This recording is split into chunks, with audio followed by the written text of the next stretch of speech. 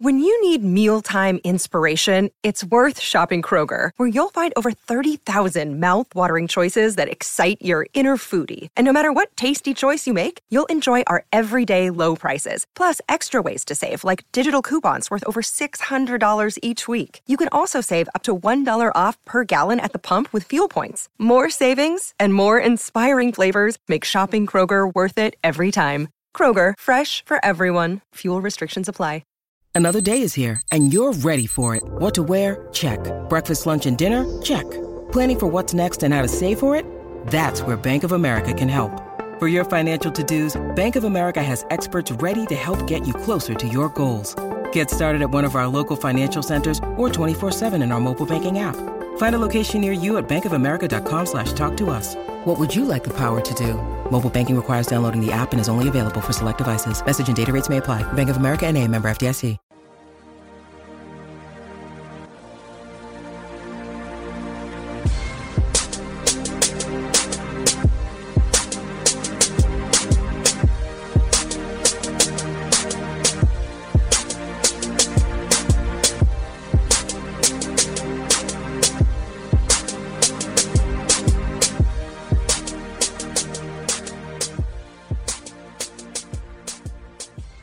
Welcome back to Peak to Pit. I am Allie Peak alongside TJ Pittinger, heading into, was this week 6 or week 7? Week 6 of the college football season, which is crazy. The good news is for you diehard SEC and Big 12 fans, it's not that far into the season for you. What a great weekend of games though, TJ. We got to see some really, really good football. Yeah, I had been whining and moaning and complaining about how the first few weeks of the college football season weren't very good. And then the first week of the SEC wasn't, just light the world on fire good. And so this week finally had a lot of good games, a lot of close games. And it really was fantastic. And I think this week coming up gets even better. So there's some great games coming up this weekend. The Pick'em is going to be fun this week. We always do that at the end of the show. Let's flip it and let's do this backwards. All right, I'm here for it. Real wild over here. So recapping last week, we both picked UF to cover. They did not, so we missed it.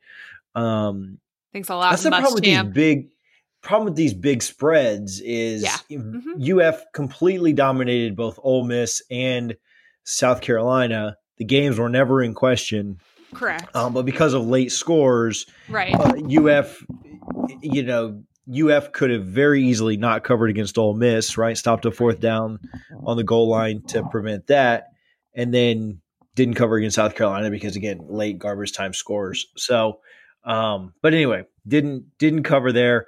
Tennessee, Missouri. I picked Tennessee. You picked Missouri. Tennessee did cover there. We flip-flopped. I picked A&M, who looked good for 2 drives, but then fell apart. You picked Bama. They covered 17.5. You took Auburn. I took Georgia. Georgia did end up covering and really beat Auburn by a lot more than I thought they would. Yeah. Yeah. Beat the heck out of them. So definitely have some thoughts on UGA as we get a little deeper into the pod. And then we both took Oklahoma, which was incorrect. Iowa State upset them, gave them their second loss of the year. That's pretty crazy.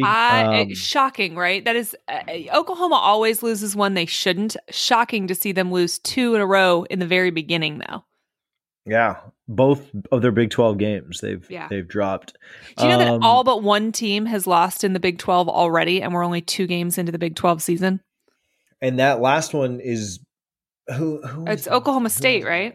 Oklahoma State. So, I mean, I guess if they run the table, they're in. They're not going to run the table. I don't foresee them running the table, but I've always been a big Mike Gundy fan, so I wouldn't have a problem with that. I like his mullet.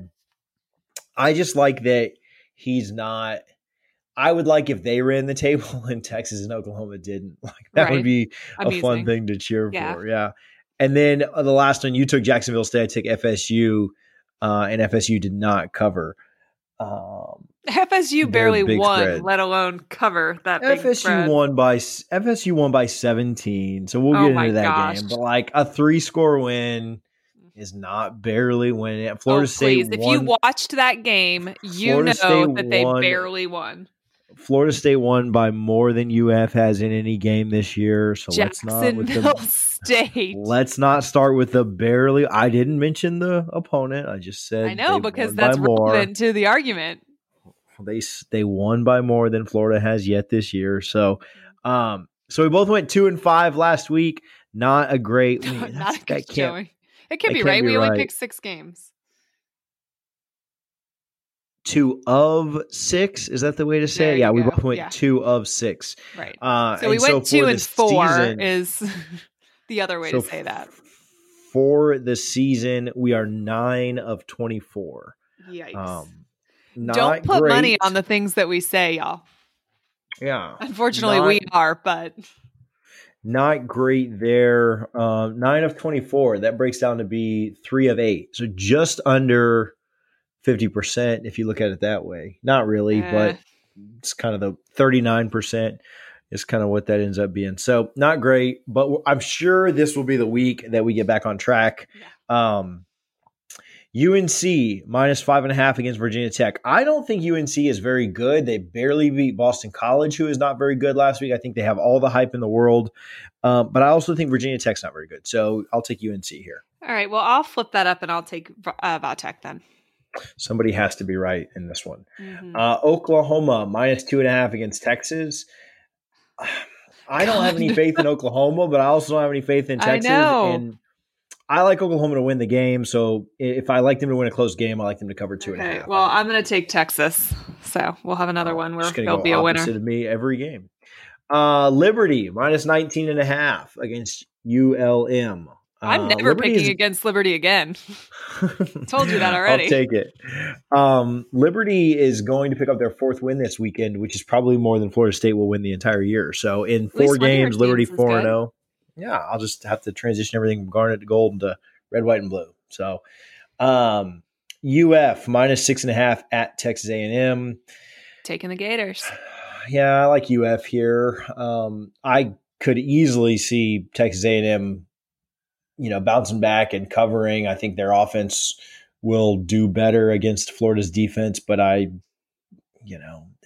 like Florida to win. And so the chances of them, winning by like 2 or 3 are pretty low. So I like them to cover the spread.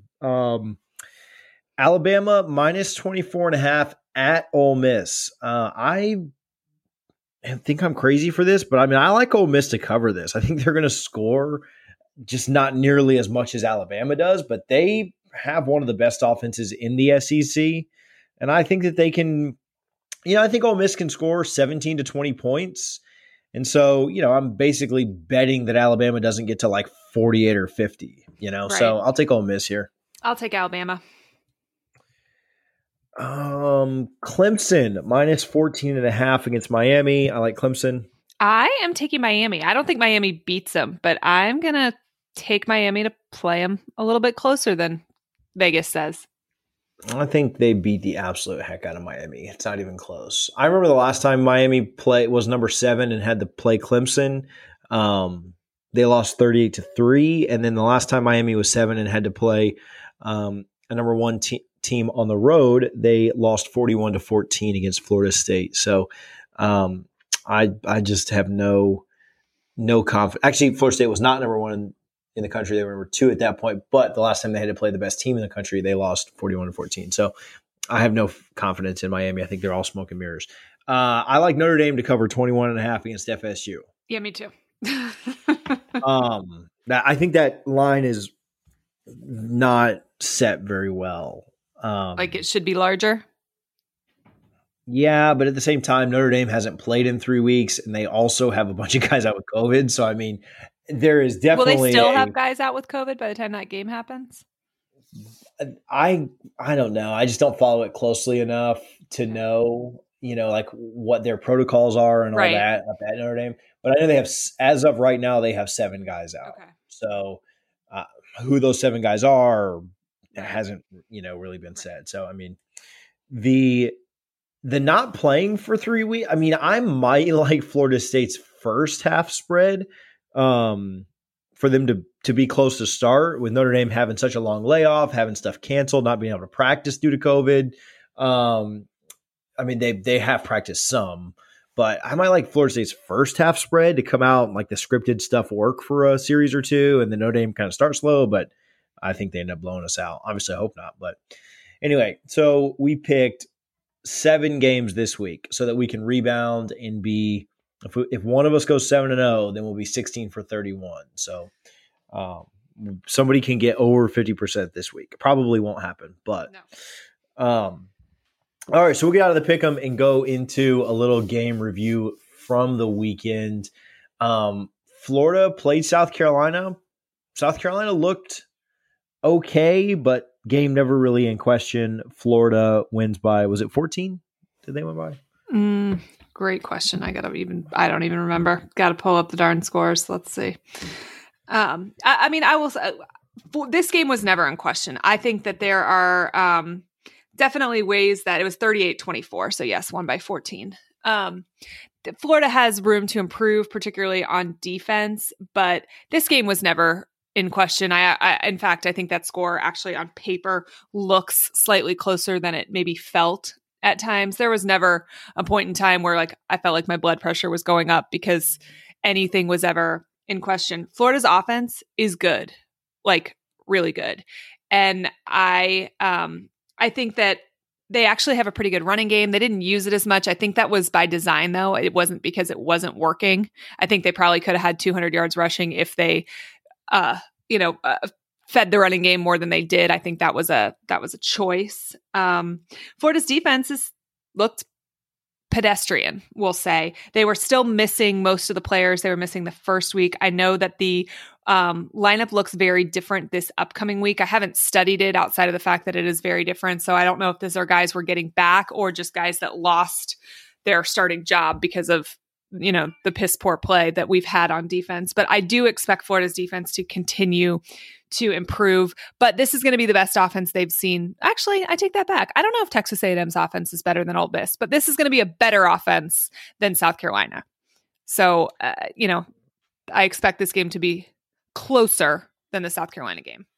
Somebody had a tweet this weekend. I can't remember exactly who it was, but somebody had a tweet that in order to beat Florida this year, I mean, you're going to have to put up 35 points a game. And even that wouldn't have been enough, both games. Now, obviously, not that you want to be giving up 35. And if you do, it's going to come back to bite you eventually. But man, Florida's offense is really, really good. I think which gives the defense a little bit more leniency than they would have had in previous years. Absolutely, because the defense honestly just isn't great so far. You say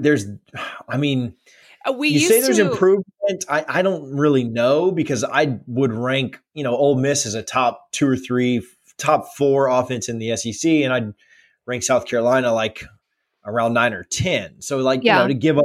So when you kind of look at it like that, yes, they gave up less yards, less points, but against a lesser offense, right?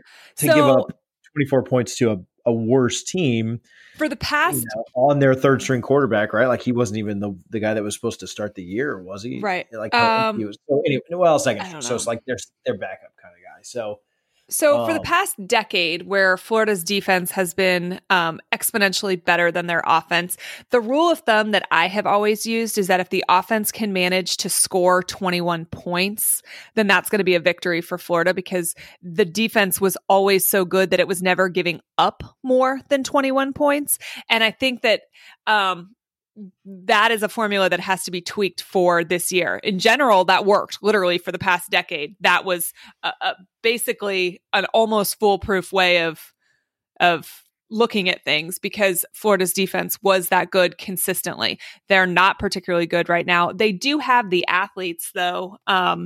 So again, I think that that's somewhere where you're going to see improvement. If you notice, so all the way across football, across college football and really pro football as well, we are seeing these higher scoring games. And I really do think that is due, at least in part, to the fact that most of these teams have not been able to tackle because of COVID. They've not gotten the kind of defensive reps in that you would get in a normal season. So I'll be interested to watch if just in general across the sport, if we start seeing scores that are lower in the second half of the season as we did in the first compared to the first half of the season because teams are actually getting real, helmet to helmet reps, essentially. But like I said, Texas A&M's defense is going to be better than any defense that Florida has seen so far. Texas A&M's offense is at the very least going to be better than South Carolina's offense was. So this will be, a semi-decent test. I was more scared of Texas A&M prior to watching the Bama game than I am now. But Kyle Field's not an easy place to play, even though, will not be full. And it's a noon game. And we've talked ad nauseum about my feelings on noon games in Florida. Yeah, it's even weirder because it's really an 11 a.m. kickoff Correct. for the Florida guys, right? Like even an hour. Well, and that's like it was for the Ole Miss game too. Yeah, an hour earlier than your body feels like it is. Right. It would really, I don't know if shock me is the right word. But I would be surprised if Florida lost this game. Certainly. I think, I've got all. There's one game that would not be surprising for Florida to lose on their entire schedule. So if they were to drop this game, it is surprising. Yeah, you go into a place where you are definitely the more talented team. I think this is the best X's and O's coach.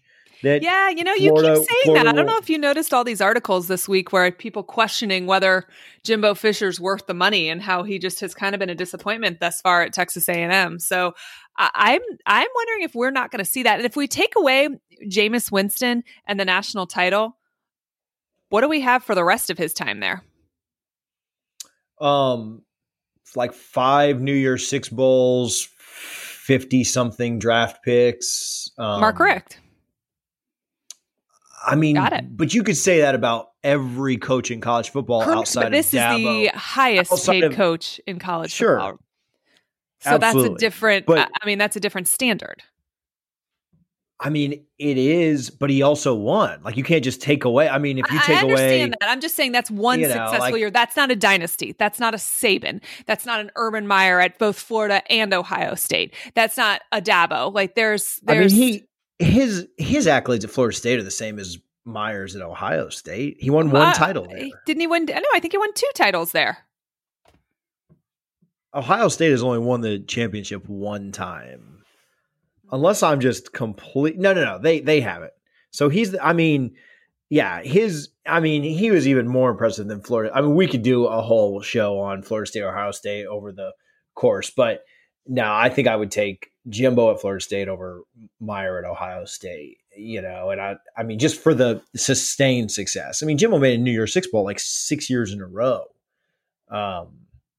Put in, a crap ton of draft picks. But anyway, you're right. Whether or not he has lived up to the billing at Texas A&M, whether or not they think he's worth the money. And I'm not saying whether he's or not not any of that. But here was my statement. He's still the best X's and O's coach that you guys will see this year. And there's no doubt about that. There's not Kirby, not as good at X's and O's. Orgeron, not as good. He wouldn't call any of the plays last year, so Jimbo is the best X's and O's coach that you guys are going to see this year on the schedule, right? Obviously you may see something better in the championship or in the playoff or something like that. But I don't even know how you would entertain a debate that Jimbo's not, right? And so has his team underperformed? They've basically done, honestly, to me, he's done what you would expect against the teams that they should beat, and then they've underperformed against everybody that has been better than them, right? Well, they've gotten I'm blown just saying out we're the highest paid coach in college football with an unlimited resources for your operation there, and the ability to recruit one of the top 3 states in the country in terms of high school talent.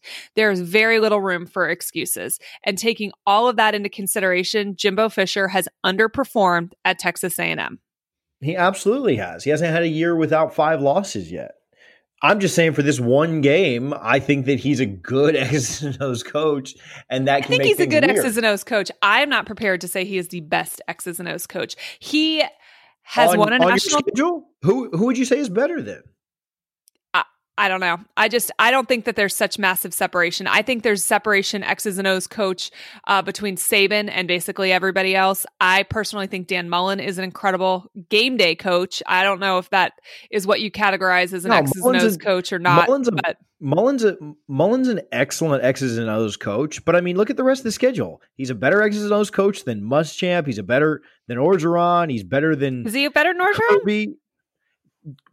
Orgeron doesn't call plays, so yes, Orgeron's like a CEO type. You have to have called plays to count? If I'm not representing it well, then that's on me. Yes, he's a better X's and O's. Like by X's and O's, I'm talking like play calling. Sorry, that's okay. I assume that's what we were kind of going for. I'm just thinking game plan in general. I mean, I don't know if Orgeron's installing the game plan. I know he wasn't last year. I don't really know what the makeup of LSU's is right now, but I know that was Joe Brady last year, who is doing a fantastic job right now for the Panthers, but that's kind of beside the point. But Saban doesn't call his own plays. Would you call him a good X's and O's coach? No, he's a good CEO coach. Like Dabo. Dabo's not a good X's and O's coach. He doesn't call any plays. You know, like he surrounds himself with excellent talent around him that can do that. Mullen is a good X's and O's coach because he not only surrounds himself with talent, but he also calls plays.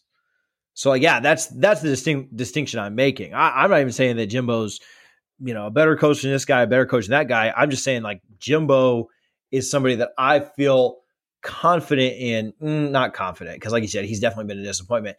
I'm thinking that Jimbo can make things weird because he is a very good X's and O's play calling coach. Like he does not as good of a job as Mullen has, obviously, but he does a good job of putting his guys in the right position to excel, right? Jimbo got Christian Ponder and EJ Manuel drafted first round, right? And so I think that there are times that Jimbo does a good job of that.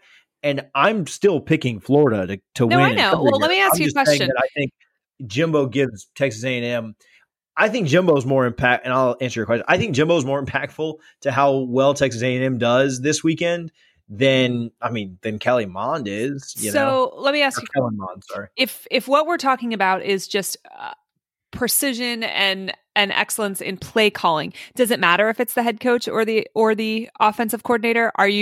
Does it automatically make Texas A&M better than LSU if their head coach is calling the plays versus their OC? I don't know that it matters. I don't know if you can look at Florida's schedule and say Jimbo Fisher is the best X's and O's play caller on the board. You could say he's the best head coach that does it, but that doesn't mean that there's not an O coordinator that's doing just as well of a job at some of these other programs. Would you argue that Texas A&M was better than LSU last year, even though Jimbo Fisher might be the better X's and O's coach? No, I think Joe Brady. You also look at the talent that LSU had. I think Joe Brady having a lot more talent clearly and helps, the best quarterback absolutely. In the league. I'm just trying to flesh out where this train of thought is here. Yeah, I think Joe Brady last year was a better X's and O's play caller than Jimbo Fisher, if that's what you're asking. Do I think that LSU's new offensive coordinator is better? Probably not. Do I think that Georgia's offensive coordinator is better? Probably not. And then you're looking at like teams like Missouri and South Carolina and whoever else down the schedule. Which even if they have the best play caller in the world, though, the talent gap is so different it's so big, right? It's a chicken or the egg thing with LSU. Yeah, I mean, Joe Brady was fantastic, and they does LSU win the national title last year with or without Joe Brady? I don't know. The talent gap was so big. But it's kind of hard to say, right? Like, yes, Joe Brady was the results were better last year than Jimbo's, but like, are you telling me if Jimbo was the offensive coordinator last year that LSU doesn't win at all? Come on, I could have been the offensive coordinator last year and LSU, probably had a pretty good chance of winning. So it's definitely a chicken or the egg thing there. Yeah. And my whole point is that I think Jimbo is good at recognizing things, making halftime adjustments, good X's and O's play caller, and that can be not an advantage, but just because I think Mullen's better right now and has more talent. But I think it's something that can help A&M in this game. I don't think it's enough to put them over the top or anything, but I think it's something that can help, you know? Yeah. I mean, I think it's going to be interesting. I think that Texas A&M has the talent. I agree that they're well coached. We might have a different opinion on quite how well coached they are. But, and again, noon game. I think Florida wins. I think we find out a lot more about this Florida team in this game, though, than we did in the previous two. Yeah, for sure. Because this is the closest spread. This is the closest that, you know, Vegas is kind of telling you it's going to be a good game. It's the best all-around team that they have played so far. It's one of the challenges on the, if you look at the schedule as a whole, Texas A&M is one of the bigger challenges on the schedule. Yeah, I think it's I'd put them behind Georgia and LSU. Yeah, and LSU is kind of an unknown right now, just because they're kind of weird. Them the credit for the fact that, you know, they are historically good, right? Yeah, they're historically a challenge. We haven't really talked about this, but I think that Tennessee game can get Tennessee at the end of the year is really stressful. I would have rather had them last week like we normally would have. So that's one that could really, really get interesting, especially if, you know, Tennessee's going to lose to Georgia this weekend. We didn't put that on the pick'em, but would you take Tennessee plus 13.5 there? Plus 13.5. I think I'd take, if Georgia looks like they looked last week at all, I would take Georgia to cover that. Yeah. I might have a different answer a few weeks down the road, because I do think this Tennessee team is improving week in and week out, but not this early.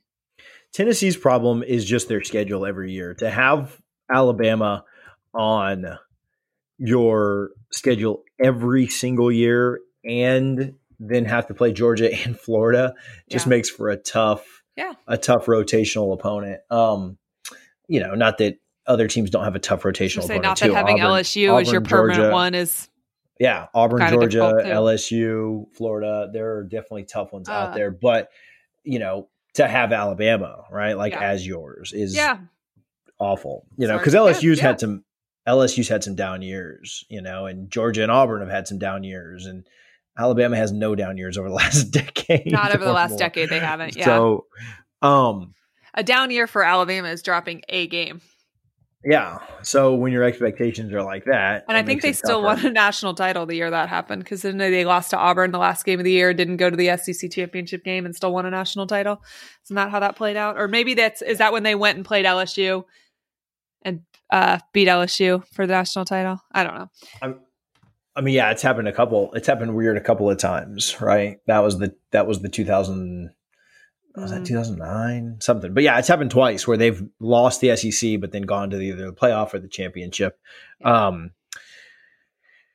Tennessee, they can end up being a good team. Their schedule is just absolutely murderer's row. They're going to lose to Georgia this weekend, and then they get Kentucky, and then they're going to lose to Alabama the week after that. Then they have to play A&M and Auburn in back-to-back weeks, and then they get the rivalry with Vandy and then you guys. And so even if they were to, you know, maybe upset Auburn or beat Texas A&M, they're going to come in that game probably with 3, maybe 4 losses, and still maybe be a good team. You know, who knows? Yeah. I think we'll find out a lot about them. But again, everybody's rankings are a little bit inflated right now, and I know they added the Big Ten back to the conversation in the AP poll and stuff like that, but some people aren't putting them in. I saw Brett McMurphy's not putting the Big Ten. He's only voting for people that are there. Playing. That's why, you know, it's kind of dumb to me that there's not uniformity with that, because then you've got some people voting for Ohio State, some not, and Ohio State's sitting at 6 right now. Either just take them out, or have teams take huge leaps or huge, fall off the cliffs based on nothing that actually has to do with their own play, which is bizarre too. On the field. Yeah. And so you've got North Carolina sitting number 8 in the country. Do we really think that North Carolina is a top 8 team? And Tennessee sitting up at number 14. Auburn just got absolutely shellacked by Georgia, and they're sitting at 13, which they're notoriously overranked every year anyway. But do we really think that the the rankings are kind of BS anyway? But I think this is either the second or third toughest game on the schedule. It's somewhere within there. We'll see who ends up being better out of LSU and A&M. But it's right there as kind of the first big test. I will say this: I expect A&M's defense to be a little bit better. And if Florida's defense doesn't improve, I mean, it's going to be a close game late. Whereas the first two games, big leads, teams kind of scored in garbage time to cut it and make it look a little closer than it was. But Florida's defense doesn't step up a little bit. I mean, I could see A&M keeping this close late and Florida having to kind of fight one out in the end. I could also see this game turning kind of upside down. I don't think Kellen Mond is very good. I could easily see a scenario where Florida jumps on them early. Got a lot of hype in the offseason, though, which I never quite understood, but he has not appeared to be very good so far. Not great. And I mean, it's also, it's tough to judge them really, really hard about, after their game with Alabama, because Alabama does that to most teams that they play. Right. True. So, but they just did not look great. They looked good to start the game, right? Like weren't they tied up 14 all? Well, they missed a field goal the first drive too. They would have taken the lead out the gate, and they actually missed a field goal on their first drive. So they scored 24 on Alabama. I mean, they got a lot of possessions because Alabama scored 52. But they scored 24 on Alabama. I think if Florida can hold them to that score, they'll win. Yeah. If they score another touchdown, if it gets up to 31, I think it's going to get, it's going to be anybody's game. But I think if they can hold them to 24 again, they're totally fine. Like Florida should not lose that game. Florida State this weekend. How much of the game did you watch? A lot.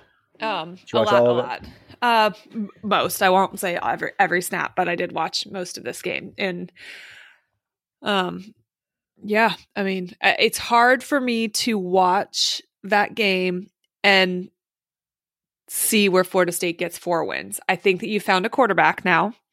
I think that, Travis, I'm interested in the fact that he's not who they went with from the beginning. I would like to know the story behind that. Maybe he doesn't practice well. Sounds like there were some injury things in digging a little bit deeper from our texts over the weekend. Okay. So that could be, an issue. I do, again, players don't always practice the way that they play, which, could always be a thing too. But I do think that that's a positive that you can take from this game, is that you found a quarterback. I also think there's a positive in that clearly this team hasn't given up because they were down, multiple times. They kept fighting, which obviously it's Jacksonville State. So I feel kind of ridiculous even saying still fighting against Jacksonville State. But that's a thing, teams do quit eventually on in games where it looks like this, or on seasons where it looks like this. And I think it's good that that's clearly not the case at the moment. Yeah, I think there are definite positives to take away. The defense came out, got a stop on the first drive, and then from our own 12-yard line, a true freshman quarterback threw a pick 6 to let us go down 7-0. Then we actually drove down the field a little bit, and like you said, we missed a field goal. And they drove down on us pretty quickly. So I think that honestly, your defense is more of a concern than the offense. And I get that, people want to look at points more than anything else. But the fact that JSU had so many sustained drives on Florida State is not a good thing, not a good sign. Yeah. I mean, when I look at the box score, we held them to 300 yards, right? So not like the absolute worst, right? Like 300's a lot, but not really in today's college football. And then I know you talked about the drives. State.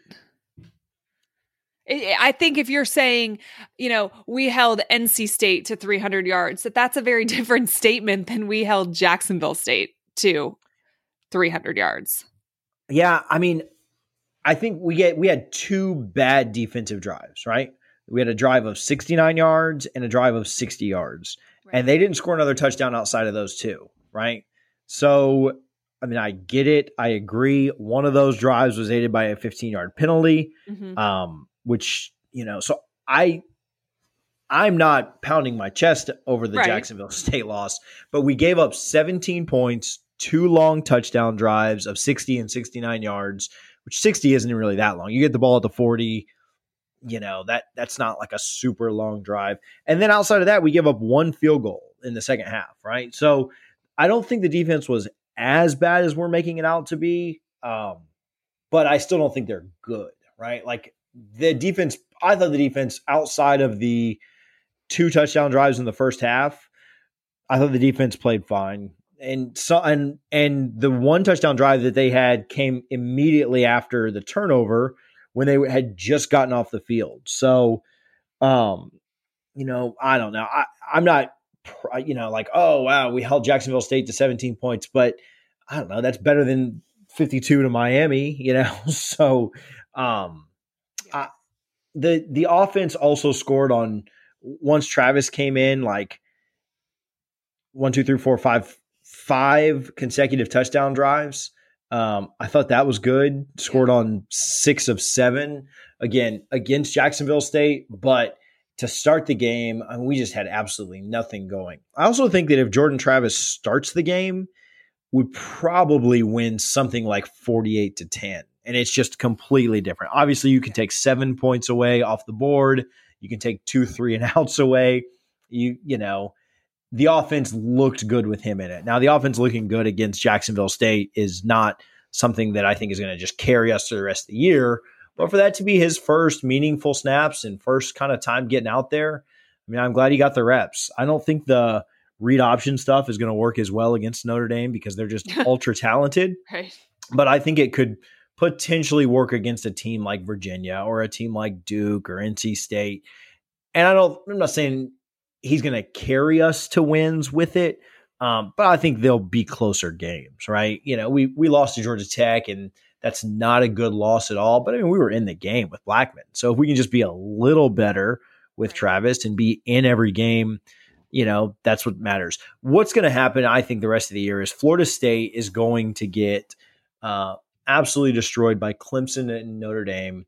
And then I think the rest of the games are all kind of toss-ups, right? Like some games you have a 1 in 5 chance to win, you know, 1 in 3 chance to win. And then some games you maybe got a 50-50 chance to win, right? Like, so beating North Carolina is going to be tough. I mean, they honestly should have lost to BC this weekend, but beating North Carolina is going to be tough. But I think you got a 25% chance of winning that, right? Like, so you win 1 in 4 against them.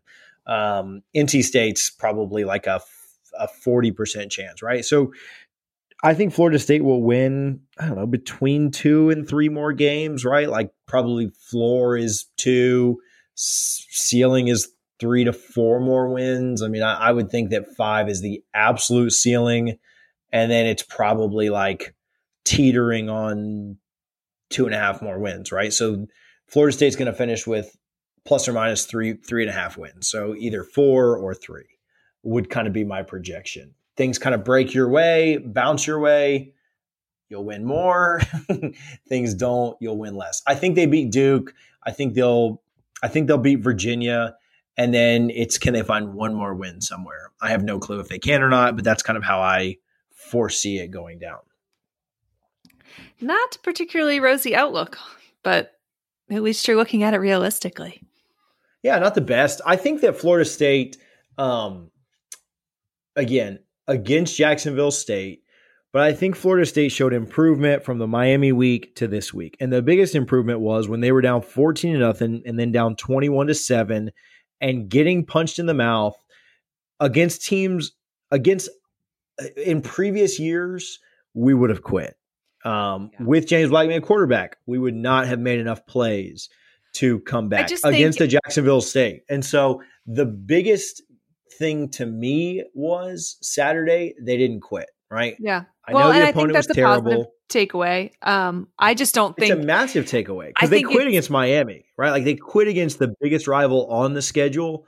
And I know they were severely outmatched, but they absolutely quit again. I just think it's very difficult to say like we did a lot better than we did against Miami when the opponents are so incredibly different that I don't know that I really think that there's even a way to like quantify that. I think Florida State has found a quarterback. I think that's positive. I think that they didn't quit. I completely agree with that statement. I think that's a positive. Outside of that, I'm not really sure that there is much you can glean from whether or not they improved any, because I just think there's such a difference in opponent. Now, I think that this weekend against Notre Dame, I think Notre Dame is better than Miami. However, if Florida State puts up a better showing than they did against Miami. They lose, right? They lose this week regardless. But then I would come on here and say, this is a Florida State team that is improved. But for me, it's just way too hard to compare the two opponents and decide that there's been improvement. Yeah, I mean, it's tough. You are right. It's tough to gauge a performance against a top 10 team and then an FCS opponent, and then say there's improvement. I think just by the fact that we had a guy that was hitting open wide receivers and not sailing the ball over them by like 10 yards, right? There's an improvement there. Now, whether or not that improvement is because of the opponent is the issue. Is it because of the opponent, or is it because we got better? Airmailing passes, I mean, I don't know. Airmailing passes to me seems like if the guy is open and you miss him, it doesn't really matter who the opponent is, right? Like if you just can't. Yeah, but are those guys able to get, I mean, I don't know. How many guys got wide open against Miami? Yeah, so I'm judging it more on the Miami game was such a wash, and I was watching the Stanley Cup anyway because we were getting blown out. I am judging it more on the Georgia Tech game because we were missing wide open guys there. And so I'm looking at the difference between Blackman's quarterback play and Travis's quarterback play. Again, Georgia Tech's better than who did we just play? Jacksonville State. Yep. But when you've got guys that are wide open, no matter how they got wide open, whether it was a Georgia Tech guy falling down or there just being a difference in talent between Florida State and Jacksonville State, whatever, hitting open guys is something that you have to do. And so we did that. Better than we did to start the year, right? So I don't know. I think there's slight improvement there. Not quitting is an improvement. A quarterback that can hit an open guy is an improvement. And that's about it, right? Like it's there's not enough to be able to tell past that. For sure. And I don't think you'll know it after this week either, right? Because I think we'll have a better idea, though. There is a huge talent gap that coming up. The talent gap, this is so much bigger too. Not on paper. I was reading something the other day that was saying the number of blue chips on Florida State's roster ranks like 4th or 5th in the country, and Notre Dame's behind them. So if you want to look technically at talent, it is equal to potentially in Florida State's favor in terms of talent on these teams. That doesn't mean developed talent. Yeah, I don't buy that at all. No? I mean, I buy the numbers, right? Like, I'm not saying you're lying on right. that. No, I understand. I mean, and recruiting has a lot of subjectivity to it. But like you just said, we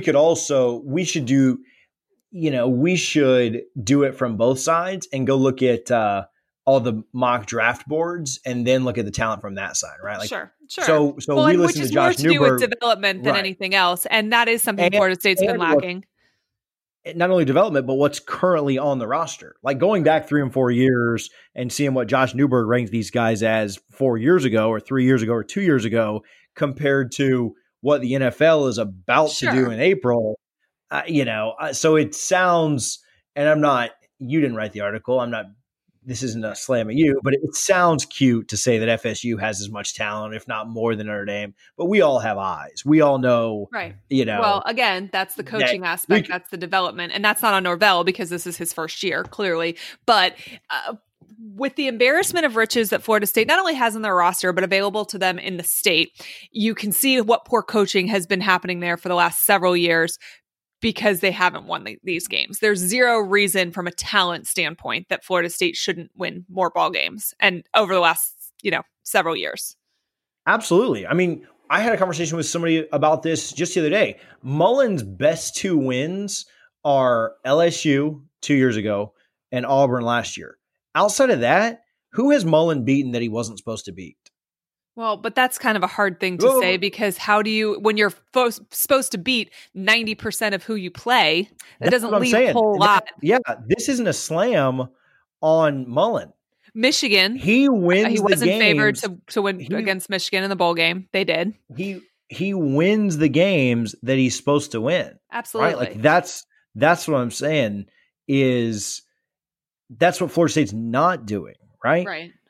Is winning the games you're supposed to win.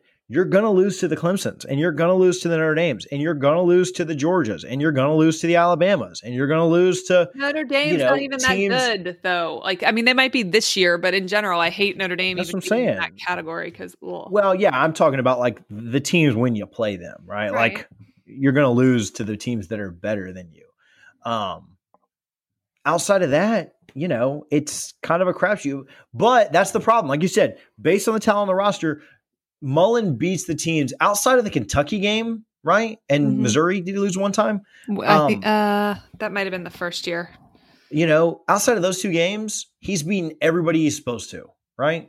And Florida State But again, when you're looking at you should win these six are toss-ups versus you should win these 11, this one is a toss-up. That's not really a comparison, right? There's one to two teams. This is not a slam on Mullen. He wins the games he's supposed to. I mean, that's what I'm saying. I mean, could he do better in the games he's not? Yes, he needs to beat Georgia. Yes, he needs to beat Alabama. Yes, that's not even the point. He has not played Alabama. I mean, but he might this year. Yes, he might this year, and he needs to beat them. We want him to win it if that happens. But I mean, he's 1-1 against LSU. The year he lost to LSU, or excuse me, 2-1, right? 2-1 against LSU. The one he lost is against the team that went on to win the national title, right? And then Georgia. Georgia is the Achilles heel. That's it. Those are the games that you weren't necessarily supposed to win. It's literally Georgia. He's 2-1 against LSU. It's the 3 against Georgia. If we're talking about, that is the Achilles heel at the moment. That's the monkey on the back. That is, And I know that that's what separates you from being a good. I know you're taking it this way, but this is not a slam on Mullen. No, I understand. He wins the games that he's supposed to, and Florida State doesn't. No, I know it's not a slam. I mean, even Willie Taggart's first year, when we went 5-6 or 5-7, Florida State was supposed to win every game on that schedule except for Clemson, Notre Dame, and Florida, right? Although, we beat the heck out of Florida the year before and the roster didn't really turn over. So, I mean, coaching obviously was huge there. But Willie Taggart was supposed to go 9-3 that year because of the embarrassment of riches and the talent that Jimbo had developed on the roster. And we won 5 games. So, yeah, that's my point is, Florida State was kind of supposed to be in the same boat. They should have gone 9-3 or 10-2 that year, because they were supposed to beat every team on their roster when the year started. Yeah. And so, I mean, it's the same thing. Florida State should never lose to an ACC opponent that's not Clemson or Miami. Like, that's just the standard. Yeah. Florida should never lose to an SEC opponent that's not LSU, Alabama, or Georgia, right? I mean, they should never lose to Tennessee or A&M or any of these schools. Not in the moment that we're in now. I mean, there was obviously a point in time where Tennessee was the gold standard there in the East. But we're not in that moment now for sure. Yeah. And not for the long haul, right? Like, you're going to have slip up games. You're going to have games against, Kentucky or Missouri where you drop one here or there. Or we're talking about college kids. I mean, none of these kids. That's just college football. That's what's going to happen. Jimbo had it against NC State, and Jimbo had it against. Yeah. So you're going to look, but like over the long haul, like we're consistently losing to like bad teams year after year after year. And so that's the problem. I mean, I don't even know where we're at right now, but we're not, I mean, when you have to look at our schedule and say, like, I think Duke's a win, we've never lost to Duke in program history, right? That's absolutely inexcusable. And so, that's just kind of the state of the program right now, right? Like, that's at the moment. That's the crap that we're in. So, so we were texting about this. Wanted to get your take on this, and then we'll get out of here unless you have anything else. But, how do you see? Give me your week 6 as things stand right now. How do you see the playoffs shaking out as of today? I don't care if you give me 4 teams, just 4 conference. Like, what do you think's in it? Okay, so not UCF probably, right? We didn't even mention. UCF took care of themselves this week. So second year in a row losing to Tulsa. Who was 1-0 going into the game, which is just so. If we could just go ahead and not, I don't know if you've paid attention to this on your Twitter. I just happen to have so many UCF people on my news feed that I'm the only one that sees it. I don't know, but there was a lot of claiming to be the best team in the state the last few weeks, and I'm pretty sure Dylan Gabriel kind of led that charge himself, UCF's quarterback, but been really quiet the last few days on the timeline. And I got to tell you, I kind of enjoy UCF being out of the picture, week 2.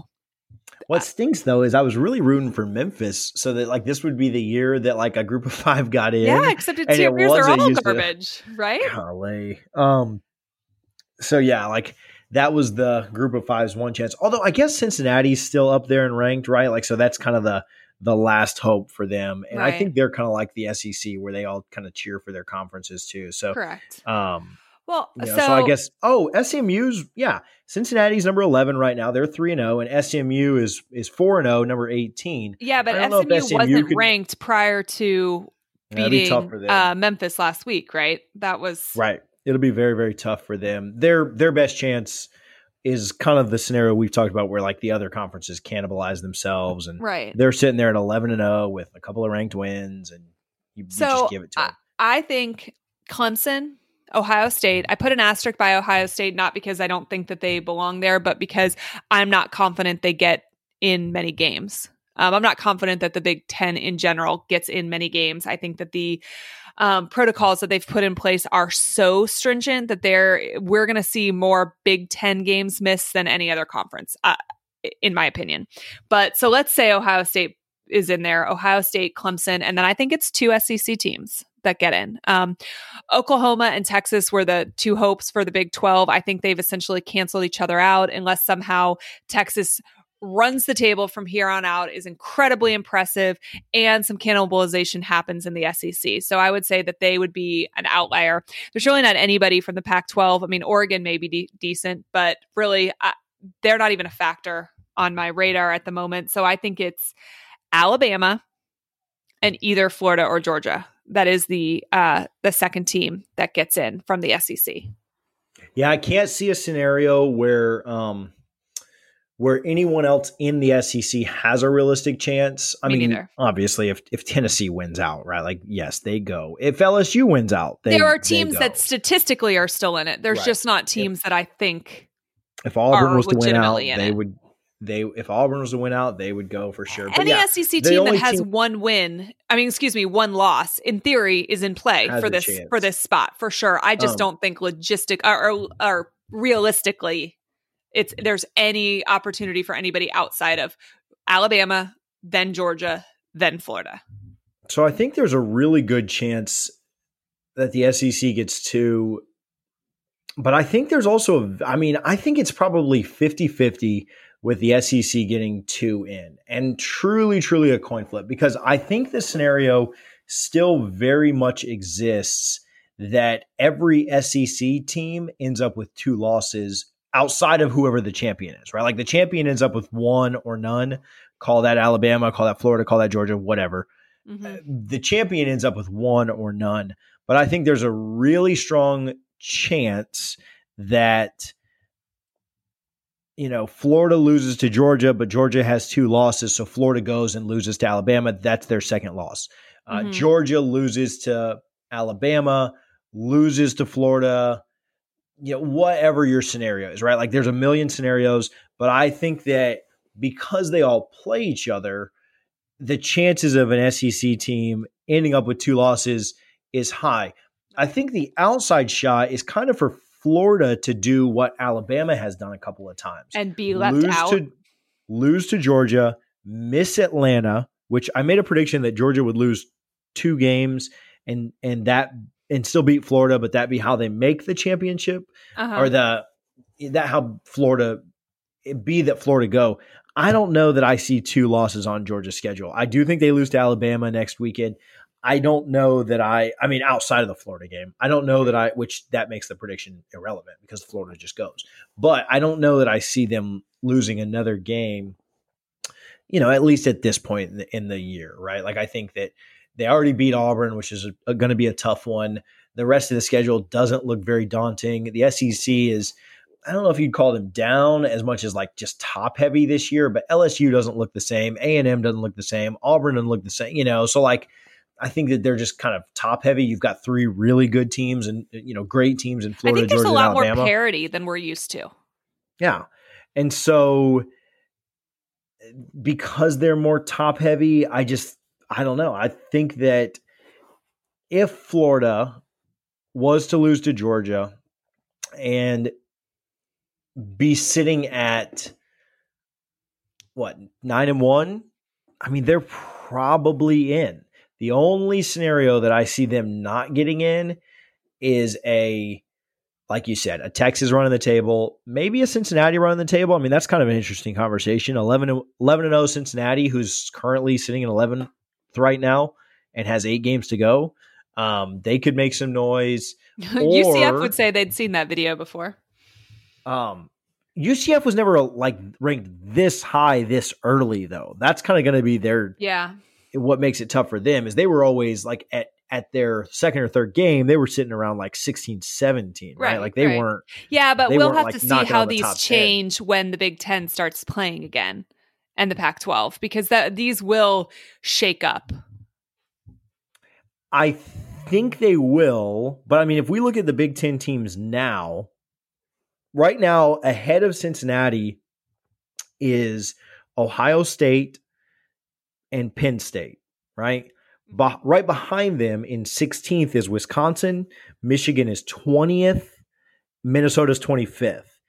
Maybe Wisconsin jumps them, but I don't know that they're jumping Wisconsin over them. So I don't know that the Big Ten really has much impact on it at all. I think that what's going to help Cincinnati, if they keep winning, is that North Carolina is 8th right now. They've got a loss coming pretty soon to Miami. Miami's 7th right now. They got a loss coming pretty soon in a couple of days to Clemson. Notre Dame is ahead of them at 5.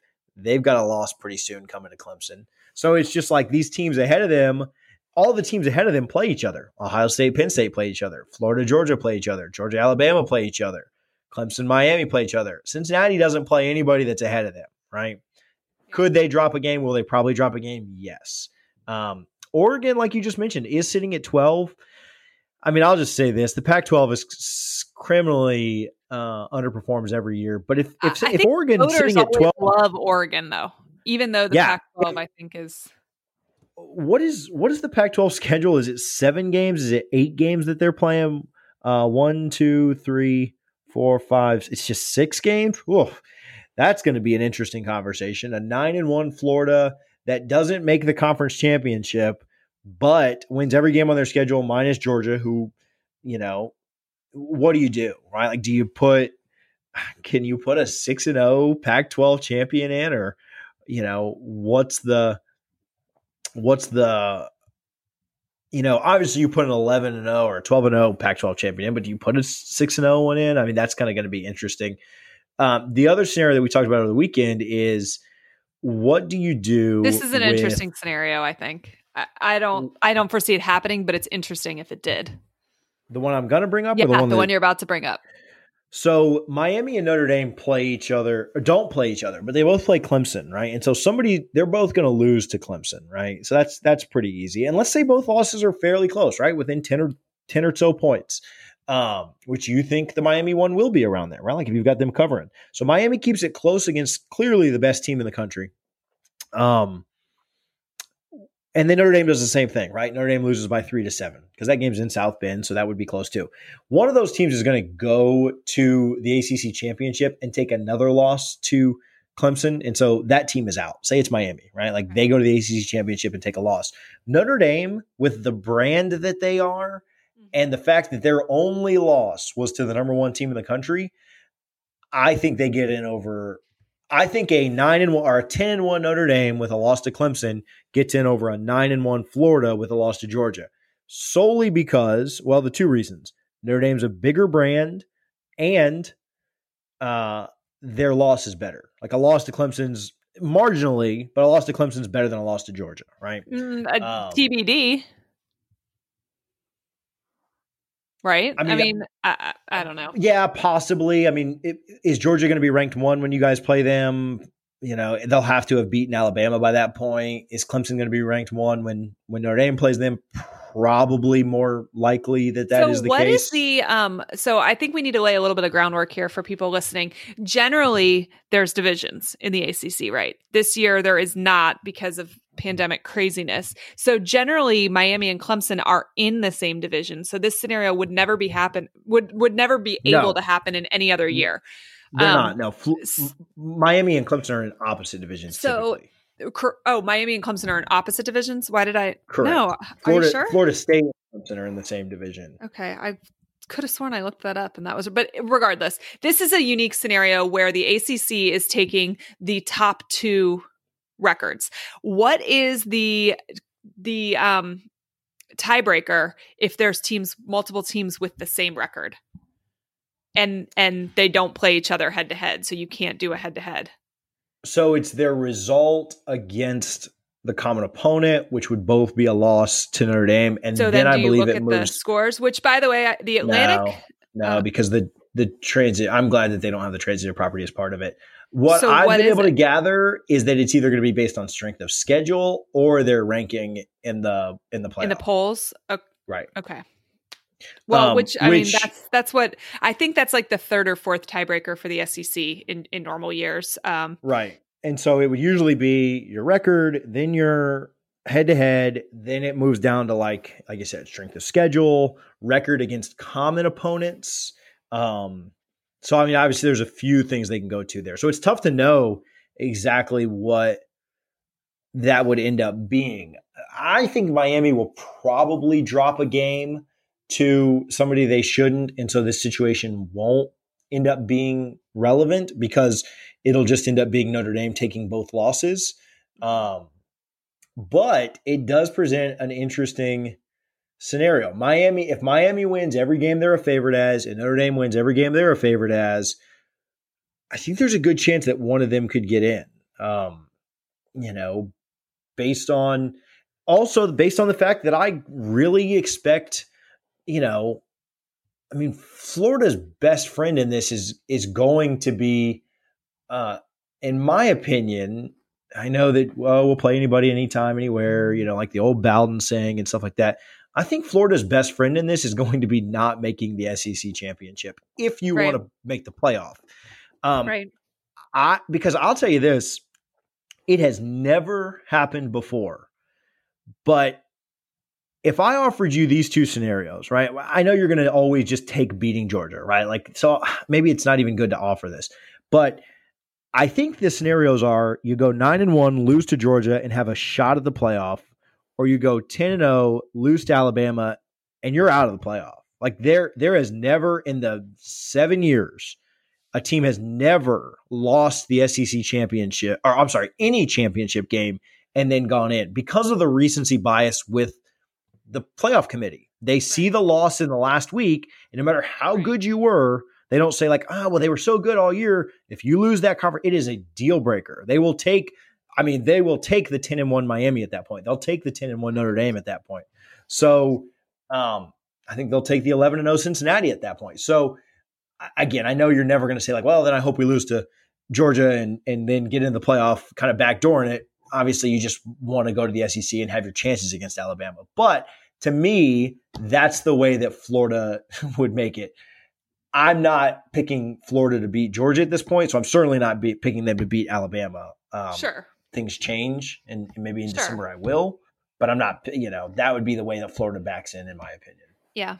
I mean, there's a lot of scenarios right now. I think the most likely, again, involves two SECs at this moment. I think that Big 12 has kind of all but eliminated themselves, like we already said. But there's a lot of possibilities for basically the fourth spot, right? I think for the most part, we can already say who is probably going to be the three of the four spots. At the very least, we can say two of the three spots, unless we got something wild happening. But we've been able to say these spots for the last couple of years. So I feel like we can say with, some amount of certainty what is going to happen. But, I think you can get even more granular and just say the SEC champion, Big Ten champion, and ACC champion are in. Sure. Right. Sure.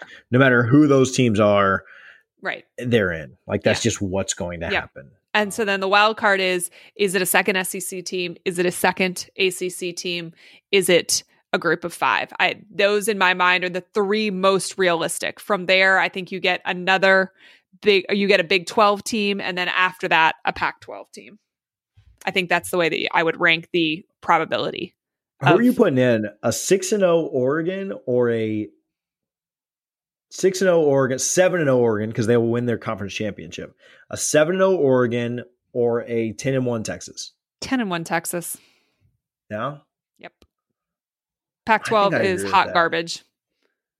I mean, so's the Big 12. Let's not kid ourselves. I don't know. I think that it's I don't know. I will have seen more from Texas. Texas's loss will have been the second game of the season. They would have had to show some major improvement. They more than likely, not more than likely, they will have won their conference championship. I think I would put Texas.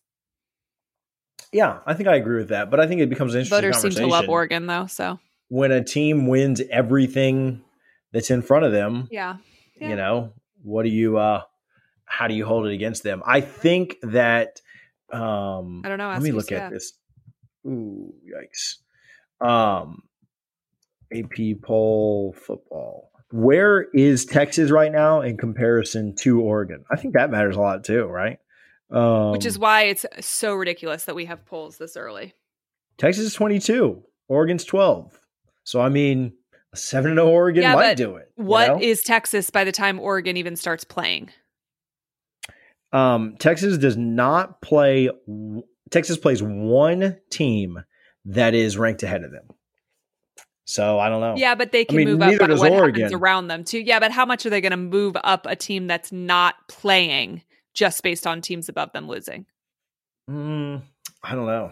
I think that if I'm a voter at the very least, I'm making sure if I think Oregon's 12, I'm kind of figuring out a way to keep Oregon at 12, even if one's ahead of them or losing. Last week, Oregon was at 14 and moved up 2 spots. So there's a lot of idiotic voters out there, but it's hard for me to move up a team that we haven't seen anything for. If I think that this is about the area where they are, I can understand ranking them, but I don't think I can justify moving them. But I think that Texas is a team that could benefit from the teams ahead of them. Like, let's say Texas is 16 by the time Oregon starts playing. I don't know that I think that's a big enough gap to really cause massive problems down the road. But, we'll see. This is my favorite part of the show every week, is just talking about the playoff scenarios and all this crap. It always works itself out really clearly. Like it never ends up being every as year. It like one year out of like 7, it's been like, I don't know about this team. And are we really going to, does the 5th team really have that big of an argument that they belong in? That's my thing. Like, you can have a legitimate argument and that's fine, but you can't tell me if you're sitting in this 5th spot, odds are you're not undefeated. You're for sure not undefeated in a Power 5. It's just hard to justify really, truly, that you got screwed. Well, it's, you may justify the fact that you deserve to be in the playoff, but being in the playoff is different than deserving to compete for a national championship. Sure. Right. Sure. And so that's why 2 was perfect and we didn't need 4. Right. And honestly, the BCS worked, even though everybody decided they hated it. It worked. Yeah. I mean, the BCS was great to our teams. I mean, you guys went to the BCS championship twice. We went 4 times. Miami went twice, right? Like, BCS was great to the Big 3. Yeah. So I had no issues with the BCS at all. I would be a big fan of bringing back the BCS, it being 2 teams, and if there's an undefeated team outside of that, then 2 and 3 go to a playoff and get to play number 1, right? Like, if there were 3 13-0 teams, they should all get to play, maybe round robin it, whatever. So, all right. So we'll bring back the BCS on next week's show. There you go. Perfect.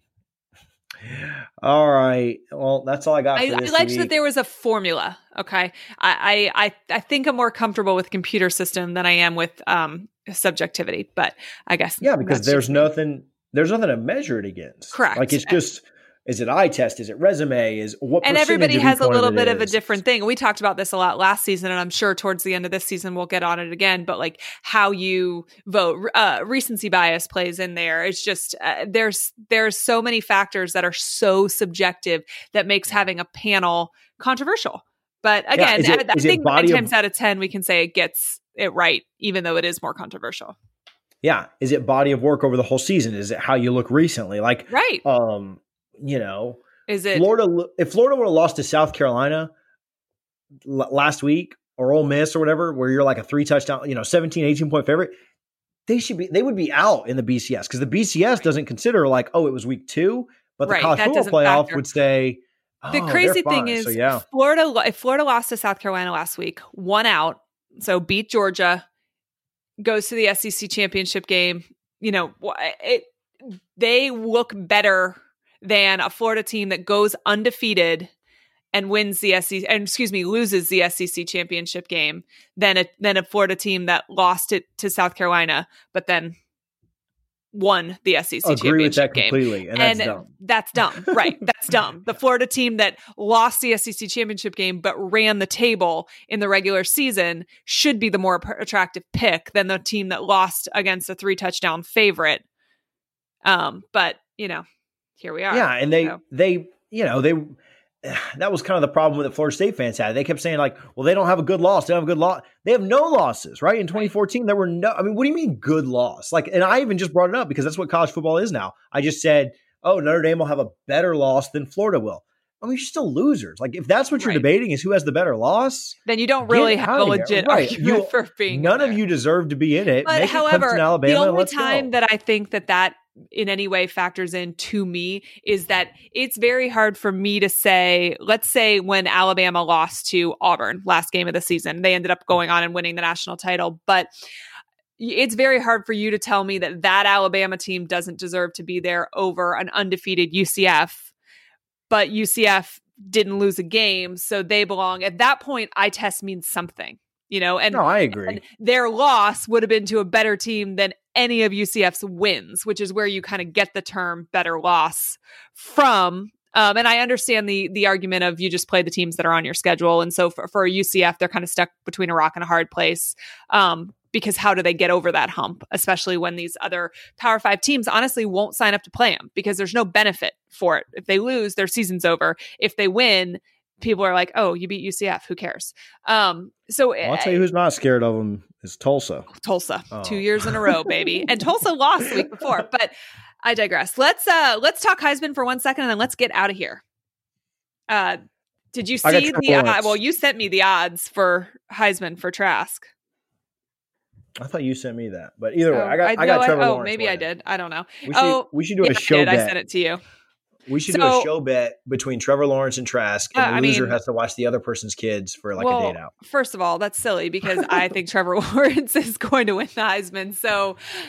But the fact that Trask has the second best odds in the country currently to win the Heisman, Mel Kiper just released his top 5 for quarterbacks. He's got Kyle Trask listed as the 4th best available quarterback on the board currently. Obviously, it is very early, way too early to be discussing these kind of things. But I just think it's wild. This is a kid who hasn't started a game since he was in 8th grade. He sat behind Derek King in high school, who is now at Miami, but was at Houston last year. And their team, I think they won 4 state titles in a row. And they were so good that King was done for the day by halftime most games. So Trask was getting in a whole half of football every single week for 4 years or whatever. Did really well in camps, which is how Florida found him. But this is a 2-star guy who hasn't started a game. And since 8th grade, I just think it's wild to even be mentioned, let alone in the top 5 for the NFL board in, the second best odds to win the Heisman. Like, what a freaking story.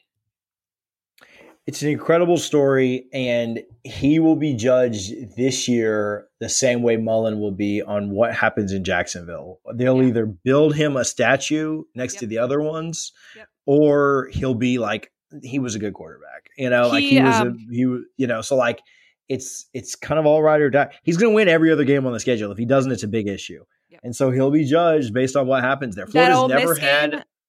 Go ahead. I was going to say Florida's never had an undefeated season. Can he be the one to do that? He has 10 touchdowns so far in the season. I was looking at the past decade. There's multiple years where whoever the starting quarterback was had 10 touchdowns on the year.